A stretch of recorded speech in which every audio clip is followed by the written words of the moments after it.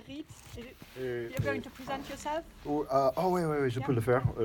Attends. And you can speak English if you want to. Then you know. Oui, je vais parler en anglais. Pardon. Je vais parler en anglais, mais avant, je vais me introduire. Oui. Je suis Rhyd Wildermuth, pardon. Je suis druide, écrivain. Et en fait, ma discours c'est le même que le tien, mais ça va marcher. Et aussi, je vais lire très lentement parce que c'est en anglais. Désolé que c'est en anglais, mais mon français n'est pas bien. Mein Deutsch ist schlechter. Not very long ago, long as far as humans count time, but not so long as far as a tree might reckon it, the thick forests surrounding this place were worshipped as a god, actually a goddess. Her name was Arduina, which was also the name of the forests of which she was a goddess. Perhaps it might be strange to think of a goddess in a forest having the same name, a name we now still remember when we call this land the Ardennes. This wasn't so strange to those who once lived here, though. Those people, the Treveri, from whom the city Trier takes its name, were, like all their neighbors, an animist people for whom the world was full of spirits, gods, and many other things we moderns now call fairy tales or superstitions. For the Treveri, the forest in which they lived belonged to a goddess and were, in a manner of speaking, her home. She lived in the forest was hers, and also she was the forest. Of course, her home was also full of many other things, which were also hers and part of her. Wolves, lynx, bears, and aurochs, as well as oak trees so massive as to be the foundations of a living cathedral. We have a tendency now in the present, in our modern, secular, capitalist world, to look on the ancient past and the beliefs of those who peopled that past as backwards, unenlightened, and savage. To think of a goddess having a forest, and also a forest having a goddess, seems perhaps silly, incomprehensible, a useless myth. Yet their forest, the forest of Arduina, was once full of animals which have now also become mythic to us. It has been 150 years since a lynx last was seen in Luxembourg, a millennium since a bear was anywhere near the Ardennes, and the last aurochs on Earth died almost 400 years ago. Of all these mythic creatures, only the wolf has returned, seen last year 3 kilometers away from where the last wolf was killed in 1893. Of course, what happened to the animals of Arduina's forest has happened also to animals and plants across the world, whether they are in forests, in fields, or in the oceans. Last century, 500 species went extinct. Just last year, another 15 disappeared forever. These extinctions, which are accelerating and occur at roughly 1,000 times the natural extinction rate, have occurred primarily through human activity. In many cases, this has been habitat loss, humans destroying or radically changing the places where those beings lived. In some cases, especially for large mammals, their disappearance is due to overhunting. And in more and more cases, human-caused climate change has led to their irrevocable disappearance from the earth. Now, I started by talking about a goddess, Arduina. From what we know of her, she was associated with hunting and revered on high places.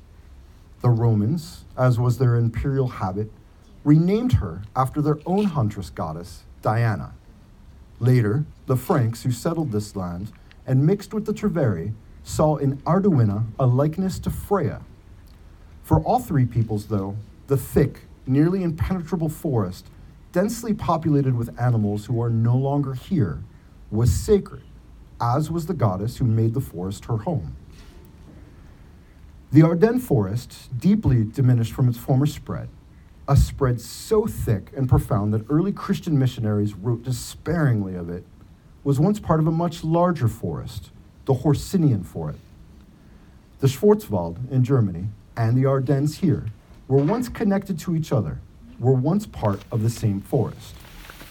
That forest stretched far west, past the Vosges into the Morvan in central France, and east all the way to the largest remaining forest in Europe, the Villageshka. Of course, now there are not many forests left, and none of them are connected to each other any longer. A certain thing happens when you believe a forest is a god or a goddess, that a god or goddess lives there, and that the forest belongs to them rather than to humans. What happens is that you see the forest as sacred, meaning something set apart from the everyday human realm, and you treat the forest as such. Just as with other sacred things, you don't use it too much, you don't destroy it, you take care of it, and you don't let others destroy it. The river, which runs through this beautiful town, also belonged to a goddess, or more specifically, was itself a goddess. The Treveri people knew multiple such goddesses, and even a goddess of the crossing of rivers. Her name is Ritona, meaning she of the fordings. Rivers are peculiar things. They are a source of life, both of food and, of course, water. They're also a source of protection, acting as a natural barrier for imperial armies who require bridges to cross them. Like other sacred things, however, they have their own interests. Not long ago, this river, as well as the other rivers throughout this land, flooded their banks during heavy rains. Ancient animist pagan peoples believed that unusual weather patterns and natural disasters were a sign of anger from the gods, a way of showing their displeasure at the actions of humans. We now dismiss such ideas as superstitious and unscientific, yet those rains, which swelled these rivers, flooding homes, sweeping away property, and ending lives, are actually, scientifically, the fault of humans. As you may know, the increased temperature of the Earth on account of our industrial activity, our modern way of living, has caused the melting of large fields of ice in the Arctic. This melt has changed ocean currents that regulate the temperature here in Europe, as well as along the eastern American seaboard. This has led to what climate scientists call the polar vortex, escaping the Arctic and freezing much of the American states last winter. This same disruption caused catastrophic droughts and heat waves, which cooked shellfish on the beach, while also causing the heavy rains we saw here in the Ardennes and along the Rhine. In light of this, the ancient animist belief that natural disasters are linked to human actions suddenly sounds a lot more advanced than any other way of looking at this during the last 1,000 years. Droughts, famines, floods, and plagues were all seen as signs of divine displeasure at human actions, and we are currently living at a time when such things are all occurring at increasing rates. Because I make a habit of not speaking about a certain plague sweeping the world, I'll mention instead a much smaller one from which I myself suffered. Last year, wandering one of the many fragments of Arduinas forests, a part filled with magnificent oaks, a tree particularly sacred to the Celtic and Germanic peoples who populated this land, 3 caterpillars happened to fall upon my neck. Being new to this land, I thought nothing of them until later that night when my body was so covered with red welts that I could not move. That caterpillar, as you probably know, is the oak processionary spinner. Native to the remnants of Turkish forests, it was brought here through modern trade to feed our industrial hunger for oak wood. Having felled the vast majority of massive oaks in the Ardennes, merchants here paid for the felling and importation of Turkish oaks. Along with those oaks came the caterpillars. Again, as with other disasters, this is something humans did, a consequence of our actions. The ancestors of this land understood this perhaps better than we do. What humans do to nature has consequences.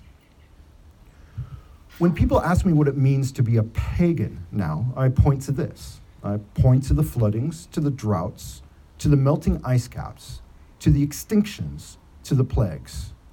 And then I point to what was once believed in these lands, and in fact every land on earth, that nature is sacred It is full of gods and goddesses, and treating it otherwise results in sorrow, pain, and misery for humans. It took a very long time for humans to lose these beliefs. Sometimes I read the accounts of Christian missionaries and laugh at their frustration. Saint Hubertus, for example, the patron saint of hunters and called the Apostle of the Ardennes, is said to have sat on a tall pole for months, or perhaps years, in protest of the locals' belief in Ardouina, whom the Catholic writers mistook for the Roman Diana. Saint Boniface railed against the backwardness of Frankish peoples who treated oaks as gods, whining repeatedly to multiple popes about how difficult it was to convince them that they are only just trees. When did pagan beliefs fully die here? It's unclear, and it's not fully certain they really died, despite the witch hunts that swept through here and every other country in Europe. While many write off the hysteria over witches as a mere superstitious moment in our progress to modern enlightenment, the Marxist feminist writer, you've already heard of her, Silvia Federici, has shown they were actually a crucial step in the creation of industrial capitalism. Witches, who were primarily but not entirely women, were often people whose work and knowledge were continuations of that older way of seeing the world. To convince us all that nature was not sacred, we had to first become convinced that people who believed those things were evil and should be murdered.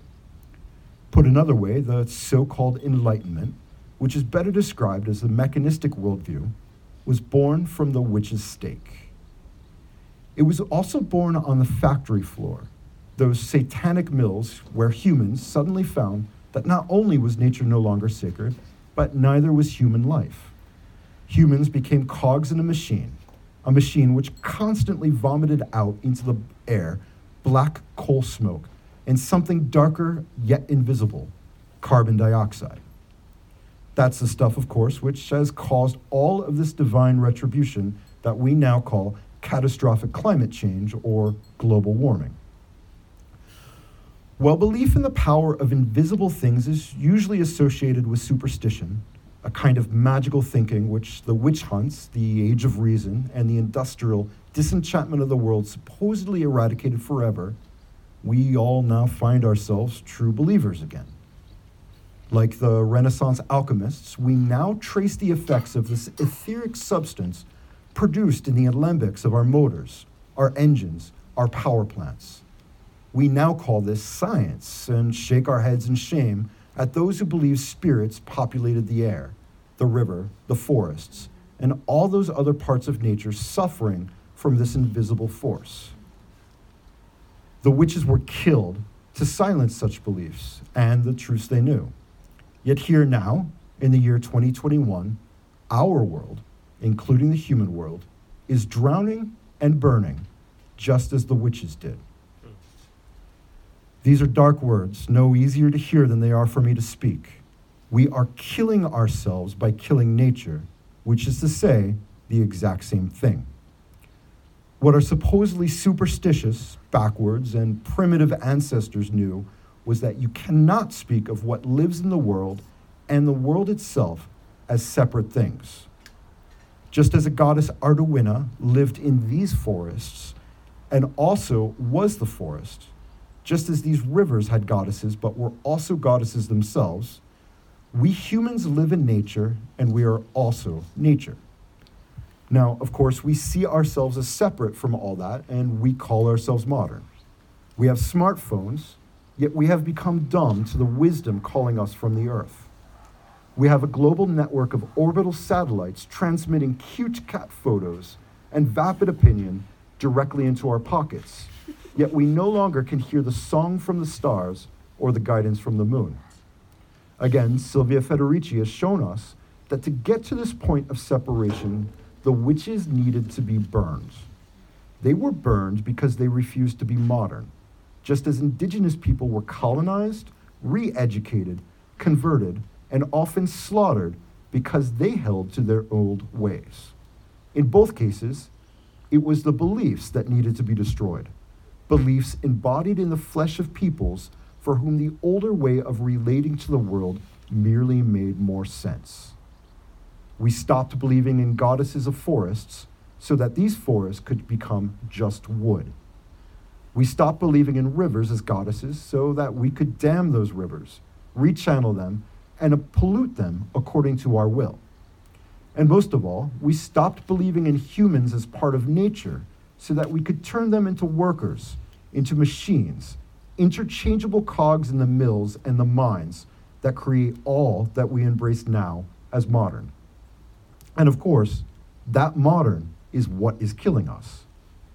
Whether you believe in gods or not, the retribution of the earth, which our pagan animist ancestors believed would result from abuse of engodded nature, is happening regardless. These are dark words, so I will tell you of something else, something less dark, something which for me has meant relentless hope and the goal of all my work. There are still witches, and there are still gods. Those ancient beliefs we discarded and thought extinct are still around, often in plain sight.